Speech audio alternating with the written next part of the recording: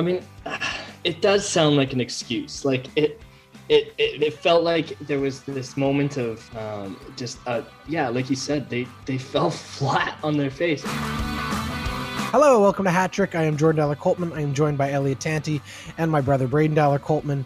We've got a fun little show for you this evening. This is going to be out Monday morning. It'll be trade deadline, so welcome to trade deadline for this very strange 2021 NHL season. We will talk a little bit about that, but right off the top, I also just want to plug later, tomorrow actually, we'll have a reaction to all of the trades that go down today because, you know, recording this 5 minutes later, something will happen. In fact, while we're recording this, something just happened. So we'll talk about what we know, and we won't get too much into the weeds on our crystal balls, although we really should, considering how good Elliot is predicting the future. How you guys doing first? Elliot, welcome. How you feeling? Yeah, feeling great. Ready to chat trades and maybe make some bold predictions. And Brady, how you doing? I'm doing really well. Happy to be back. This is my favorite part of the week, and I'm ready to talk sports. Let's go. All right, let's go. Okay, topic one this week. We're going to talk, you know what, before I even introduce it, I'm going to play a clip. This is what's going to tee it all up. I've got some audio. So let me just play the audio for us, and then we'll get into it. They were better than us, but I think you're asking a lot from guys to sit through something like that and remember your teammate and see what they're going through, the whole family, and expect to perform that night. I'm not sure what the league was really thinking there, but anyway, I don't want to make excuses again. Obviously, I can't stress that enough. But it's obviously a hard day. It's a hard day for the Cave family. It's a hard day for Emily and her family, and it's a hard day for the Edmonton Oilers and Boston Bruins organization. So that is the Edmonton Oilers captain Connor McDavid last night at the podium following a 5-0 loss to the Calgary Flames. As you heard, he didn't want to make excuses for his team's sort of dreadful performance, but he certainly didn't hold back in expressing his frustration about having to play the same day as Colby Cave's memorial. For those who don't remember, a year ago, Colby Cave died suddenly. He was an Edmonton Oiler. He had played for Bakersfield most of last season, but he had time in the NHL. He died suddenly of a brain aneurysm. Nobody saw it coming. It was right at the beginning of COVID too, so there was already so much confusion and sort of chaos going on that his death sort of was in and amongst all the other chaos of this time last year. But obviously a huge tragic loss, and it definitely affected all of the players. They had a little tribute to him last year before the restart in the summer, but this was a year to the day, and so he and his family and the Edmonton Oilers organization were able to organize a memorial that was scheduled weeks ago. It took place on Rogers Place ice. Now, obviously, the part of this that McDavid, I think, was expressing frustration about was the fact that he was expressing the frustration. The Oilers were originally scheduled to play the Canucks on Saturday night, but obviously that wasn't going to happen after they came down with COVID, basically. And so the question was, did the NHL basically reschedule? They pulled this game, which was originally scheduled for near the end of the season with the Calgary Flames. Did they pull it up and put it on this night just to sort of save the Hockey Night in Canada schedule? And in doing so, inadvertently upstage this memorial that obviously, the entire Oilers team watched in the afternoon together in the hotel in Calgary. I'm sure it was an incredibly emotional and difficult thing. Many of those players who had played with Colby, it would have been a difficult thing for anyone to go through, not to mention when it's your friend and your teammate. And obviously they came out and they looked flat. I mean, any one of us who watched that game could tell that the Oilers just were not there. It was like they were preoccupied, and that's definitely what ended up happening out there. This comes also as news has come out now about what the NHL's plan is to sort of replace those missing games. They have chosen not to make up the two outstanding games with Montreal that were owed from the COVID outbreak that Montreal suffered earlier in March that also affected the Oilers. They chose not to pull those games up and play them this week. So the Oilers now won't play until Friday. However, at the end of the season in May, after most of the NHL has finished the regular season, they will still owe 6 games in 10 days to finish the regular season, 4 against the Canucks and 2 back-to-back on back-to-back nights with Montreal. So there is a lot of question marks about how the NHL perhaps is treating the Oilers, if you want to look at it from that perspective. Or I guess, is this really just a situation where the league had no other choice schedule-wise? And is McDavid justified to be frustrated? Maybe we'll go to Braden first. What was your reaction to McDavid's comments? And then what do you think about sort of the scheduling nightmare the NHL's in? I mean, it does sound like an excuse. Like it felt like there was this moment of like you said, they fell flat on their face, and yeah, he's not saying an excuse, but they're down to the stretch here, and so I don't know if this was just an oversight on the NHL. Like, I couldn't tell you exactly what the issue was with I guess my confusion here. Sorry. What, like, were they at this memorial? They watched it, you said, in a hotel? Yeah, the memorial took place in Edmonton. They were already in Calgary, in a hotel in Calgary. So they watched it. Right. So they were online. Yeah. I think it's just an unfortunate situation. I think originally their plan probably was to have attended. I think that was why that had been scheduled the way it was. They could have socially distanced the team from the family in the arena, put them in their own section. I'm sure that was the original plan, because again, the Oilers weren't supposed to play the Canucks on Saturday. The Flames were going to play the Canucks tonight, or on Saturday night, and that's why the Flames were already scheduled there. But if they hadn't put the Oilers in against them, then Hockey Night in Canada would have been down a game. So yeah, I think it's just I'm sure if the NHL had a little bit more insight of what they were trying to do there, that they would have done their best effort to support the Cave family, because it seems like that was something that they scheduled, not the Oilers. So just an unfortunate situation. Your second question there about how does this affect scheduling and whatnot, like, yeah, you said it's gonna be hard on the Oilers in the stretch. I think it's gonna be hard on the Vancouver Canucks coming back from a completely hit by COVID to having to play a team that is needing to catapult its way to compete for the Stanley Cup this year. Yeah, and I should just clarify what I pointed out there as the current schedule is those 4 games against the Canucks that are outstanding and the 2 games against Montreal, all of those taking place over 10 days. That is the current plan. It was just announced minutes ago, basically, that 2 more Canuck players who had previously not been diagnosed have now been diagnosed with COVID, right? Which has pushed the NHL's planned return to ice date for the Canucks from Sunday to Tuesday. So we're slowly chipping away at the days left in the calendar. Elliot, what are your feelings and thoughts on this whole situation? Yeah, a couple of things. I think Connor McDavid very rarely, even about his own play and things that impact him, very rarely complains about the league, complains about officiating, complains about anything for that matter. He recognizes that he's a superstar, and whatever he says is going to be magnified times 100. And so, that he picked this moment at this time with this issue to make a point, I think is really interesting and particularly telling. He is a very reserved guy, rightfully so, given his stature.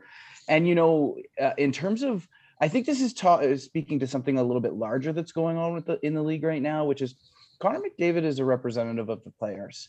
And I think that the players are frustrated in general. The players union and players in general are frustrated with the way that the NHL is dealing with these interruptions and the way that they're just messing around with schedules. And there's not a lot. I mean, there was a game 2 weeks ago where the Oilers found out like the day before that they were going to be making up a game in Montreal. And I get the sense also just from some of the other things that have been said and can chatter around bubbles for the playoffs. And we know the players don't want that. I think McDavid is speaking on behalf of the Oilers here, but he's also maybe echoing what the union's saying. And I think it's interesting that that's a piece as well too. With regards to the schedule and the Oilers, I mean, it is what it is. Unfortunately, Montreal got COVID right before they were meant to play Edmonton, and Vancouver got. And so Edmonton's the most affected in this, although Vancouver's very serious. But Edmonton's the most affected team in this. The ripple effect, so totally. The ripple. They were the first in the line of fire for both these, and that's going to be the impact. But does Vancouver finish the season? I don't know. Like, it's so weird right now. Mm-hmm. Well, I think that's the plan. I mean, that seems to be what we're pushing for. I think I agree with you, Elliot. It's sort of their collateral damage both times, and it's terribly unfortunate luck. I would push back against the Dave Staples and the people who are out there sort of claiming that Gary Bettman and the NHL has a hate on for the Oilers and is intentionally trying to sabotage them. There's a lot of factors that go into this. I also believe very strongly that it's very unlikely that the Oilers organization wasn't consulted when it came to whether or not they wanted to make up those 2 Montreal games this week. They probably had a couple options and were given, at least one or sort of which of these two suits you better. And the other telling thing from McDavid's press conference yesterday, which was quite brief, and I appreciated that the media didn't push any of them. He also very clearly said, look, we've only been home like 4 days in the last like 7. And in the last 2 weeks, we've only had like 3 home, the whole schedule's just been brutal. Mm-hmm. And I think that they said, look, if we have the choice between playing Montreal 2 nights, of this week, and they have to travel to Montreal. Those are Montreal home games. And that part of the scheduling issue here is sponsorship money and all those games have to be played in Montreal. It isn't that's just the reality of it. And so they, I think, looked at that and said, you know what? Yeah, it'll hurt a little bit at the end perhaps, but I think they'd rather take the rest now and regroup and sort of let also maybe, and we'll get to this in topic 2, but maybe let the trade deadline sort out what's going to be the next phase of the last part of this season with new players going different places and sort of take this as an opportunity to be one of the healthy rested teams for the final push. We shall see. And we'll, again, continue to update the story because it changes constantly. As I said, who knows what the next couple weeks is going to look like here for the finale of this regular season. And it has been a wild one. We'll leave it there for now. That's topic 1. Hey, topic 2 this week is brought to us by Roma Pizza and Donair. Look, we all know that the best thing about Edmonton is the many Donair options. And I know if you're like me, it can be overwhelming and stressful trying to hunt down all the best. Well, my friends, we have found it, and it's time you did too. Roma Pizza and Donair in Westbrook, Aspen Gardens is Edmonton's best kept secret. There's nothing quite like piping hot meat getting shaved and served with a generous ratio of sweet sauce. And look, I know someone out there is saying, yeah, no, that's not really my thing. Well, hold your horses, because there is more. Roma Pizza and Donair not only serves Edmonton's best donair, but they also offer Roma pizzas, dinner platters, chicken wings, chicken fingers, chicken nuggets, chicken tawuk, burgers, salads, subs, baklava, coconut cake, and with summer right around the snow-covered corner, they also have summer specials, deep fried pickles and deep fried Oreos. But hey, don't take my word for it. Sometimes tasting is believing. To order, call them at 780-944-9696. That's 780-944-9696. They're open every day except Sunday from 11 until 11 and open till midnight Friday and Saturday. You can also follow them on Instagram at Roma Pizza Donair. Okay, on to topic 2. Okay, topic 2 this week, we're going to get to the trade deadline. We're going to call it a trade deadline preview because we have a very exciting reaction podcast coming, a special podcast coming on Tuesday. But things are already happening. Trades are already flying. It's one of those trends we've started to see more and more where teams leading up to the deadline are just as active as they used to be on the day. And it almost sometimes comes down to the fact that like by the time we actually get to trade deadline day, most of the big deals are done. And it's starting to feel like that's the case already. It's sort of a weird year trade wise, because obviously, there are a few factors. Certain players have to wait 7 days to play if they're coming from the States to Canada. And obviously you have these very different aligned divisions. So I think teams are being a little bit more strategic about who they're trading with, perhaps, because, if you're trading for a Canadian team with a Canadian team, that's only going to hurt you. And so it's been a little bit more interesting to see what those, it's just a different year. We've also got a flat cap going into next year. So money is a whole new consideration. Trades of picks seem to be a very much more popular trend. And we're seeing a lot more multi-team deals than we've ever had before NHL wise. That's something that's very common in the NBA. We're seeing it a lot more, but now multiple teams are moving picks around to just make these trades and the money part of it work. The other big factor looming in the shadows is Seattle and the expansion draft. Only one team is not worried about Seattle.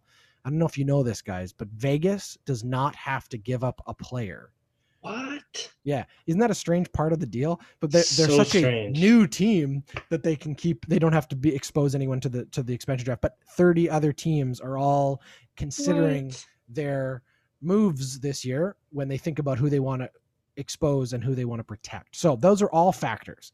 We've only got 5 minutes, so let's get right to it. I know we all want to start with the big one that just came down. By the time you're listening to this, you're like, which one? Because there'll be several, maybe. But the big one, the big name that everyone's been talking about and it's been buzzing around is Taylor Hall. Buffalo trades Taylor Hall and Curtis Lazar to the Boston Bruins for their second round pick and Anders Bork. So I don't know if that's the one you wanted to start with, Elliot, but I'm going to throw that one to you first. What are your first impressions of the Taylor Hall deal? Well, this is not that surprising to me. In fact, I had a conversation with a buddy last week, and I was quite certain that he was going to end up in Boston. It just seemed to make sense in terms of cap space and what Boston really needs, which is scoring. And they need and Taylor Hall, presumably, although his stats this year maybe not necessarily support that, but presumably he will add an offensive weapon to that team, who is, I think, still in their window, but this is their last year in their window. Yeah, it's interesting. I think something really substantial. I think Boston is in denial. I think Boston is about to need to go through a 1 or 2 year retool. Like they're in that, they've lost Chara, they've lost Torrey Krug. They're in a little bit of a weird place where, yeah, their veteran core is still intact and they have enough talent to push. And certainly with the alignment of this division right now, they're definitely in a position to be able to push. But you're right, they're sort of in a weird place. So this is definitely them saying, look, we're still here to fight for a Stanley Cup, and that's what that deal does. Braden, what do you think about that? Or maybe you want to jump into a different deal? I don't know. First thoughts on Taylor Hall?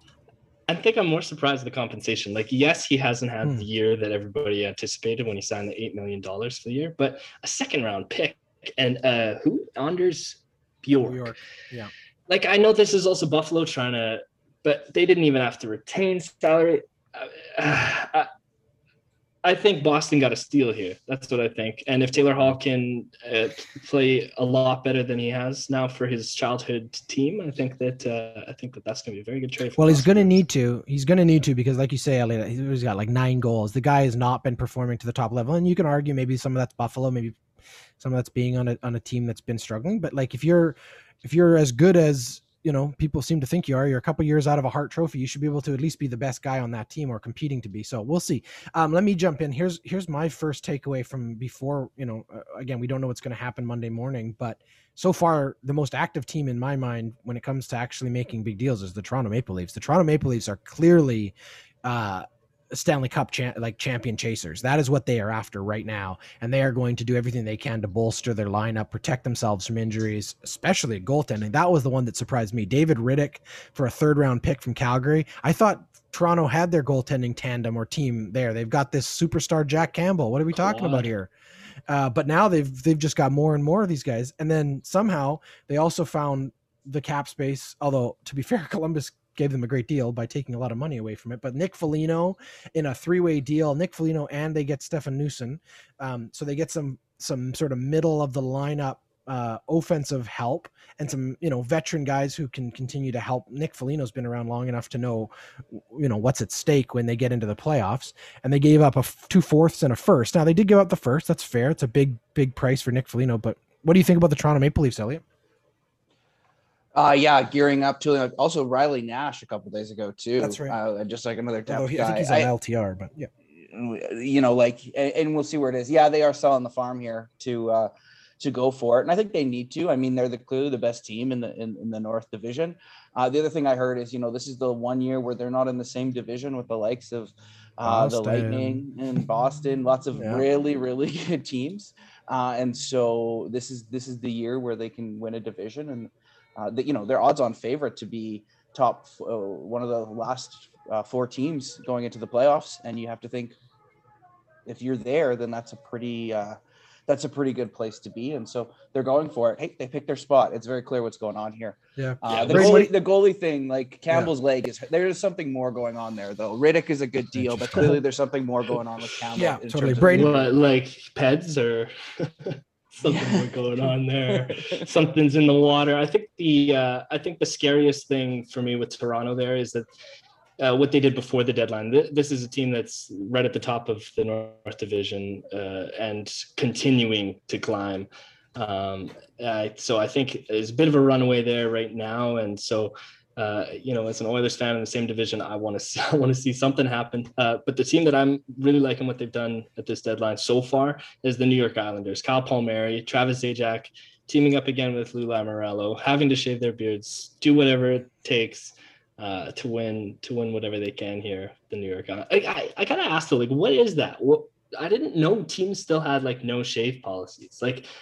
Are there other things they're not allowed to? Well, chew they are when octogenarians are running them. I mean, that's just the old white. Right. I think the New York Yankees have something like that still too. Yeah, exactly.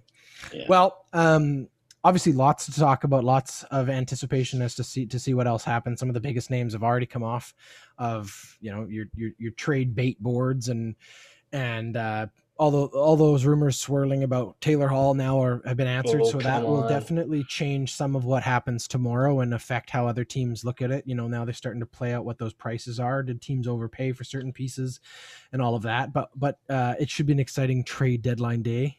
But we'll leave it there and we'll know very soon. That's topic 2. Are you feeling hungry? Busy Bee Vegan is a plant-based meal prep service offering pre-made, delicious, and healthy plant-based meals to the greater Toronto area. Whether you're curious about plant-based vegan eating, looking to improve your overall health and wellness, or simply too busy to cook, Busy Bee is for you. Their plans are focused on eating clean without sacrificing taste and contributing to a healthy planet. They have made it super simple. Choose and order your meals from the multiple plans they offer, and they will deliver your meals in environmentally friendly compostable containers right to your door. You can find them on Instagram at Busy Bee Vegan Meals or on Facebook at Busy Bee Vegan. Go check out a small local business in Toronto and save the hassle of COVID grocery shopping and cooking. Let the Busy Bees feed you buzz-worthy meals. Okay, so to wrap today's episode up, we're going to go to the old faithful hats off. This is for those of the uninitiated listening variety. This is where we each take a moment to tip our caps to someone, something, anybody around the sports world that we think just needs a little moment of acknowledgement for something they've either achieved or something, maybe they put their foot in it and they just need a little tip of the cap for their success and or failure. We never go to this guy first. So I want to start with Braden this week. Braden, who's your hat going off to? My hat is going off to none other than Gary Trent Jr. Some Raptors fans might remember Gary Trent Sr., who played for the Raptors in the early 2000s. This is his son. He just got traded from the Portland Trailblazers for none other than Norman Powell, the championship Stormin' Norman Powell. But Gary Trent Jr. came in. He's a 22-year-old kid on a really, really great young team here.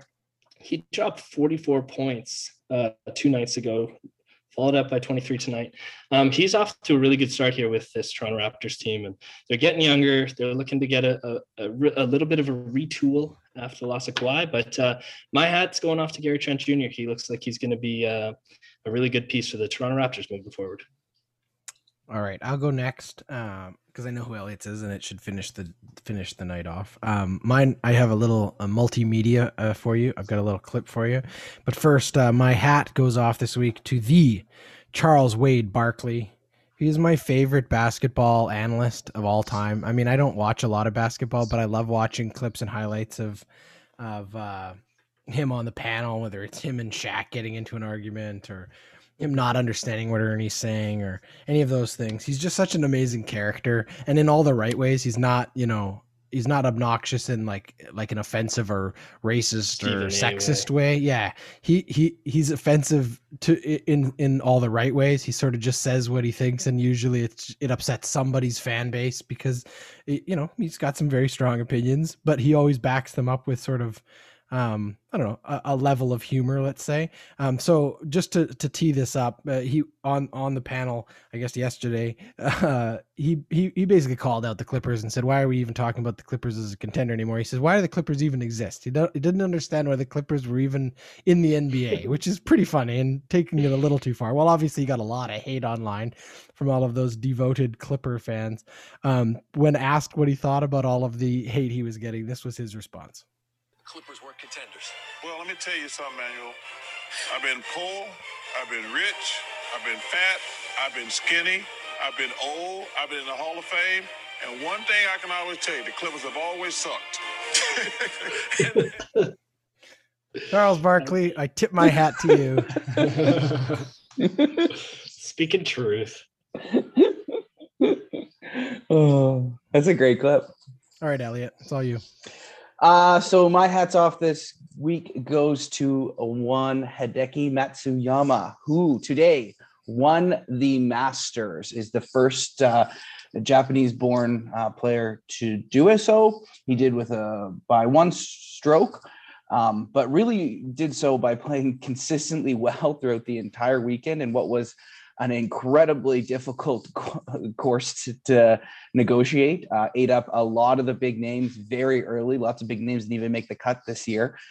From what I saw throughout the week, it looked like those guys were putting on literal concrete for most of the first two rounds. But he consistently played well, took a big lead into the final round, and did something that's not easy to do, which is maintain his lead through the final 18 holes at Augusta National. So hats off to him. Congratulations on his first Masters, his first major championship. And I know there's lots of people in Japan and in Japanese golf that are very excited and feeling proud today. So congratulations. All right, golf clap. Very good. Very good. Thank you, Elliot. Thank you, Braden. Another fun week in the bag.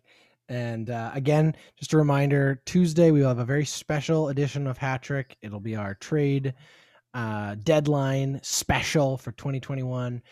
Braden and I will be there, and we will be joined by a very special guest, the baddest mother pucker around, Larisse Campbell, who I know has strong opinions on the Taylor Hall deal. She is very grateful that the Oilers were not idiotic and went down that road. We will get to that and everything else that happens trade deadline related. And then later this week, also just as a plug here on this very feed, we have our second episode of the Pit Stop podcast for the season. They are in Imola. It is the second race of the F1 season. Braden and I will break it down for you. We will respond to the last race we saw a couple weeks ago in Bahrain. Big action, lots of excitement. Red Bull certainly coming out of the gates, but again, that damn Mercedes and Lewis Hamilton. Nico Hülkenberg. Yeah, so we'll talk about all of that and more. That'll be out on Thursday ahead of race weekend. But for now, I will leave it there. Thank you, Elliot. Thank you, Braden. That's Hat Trick.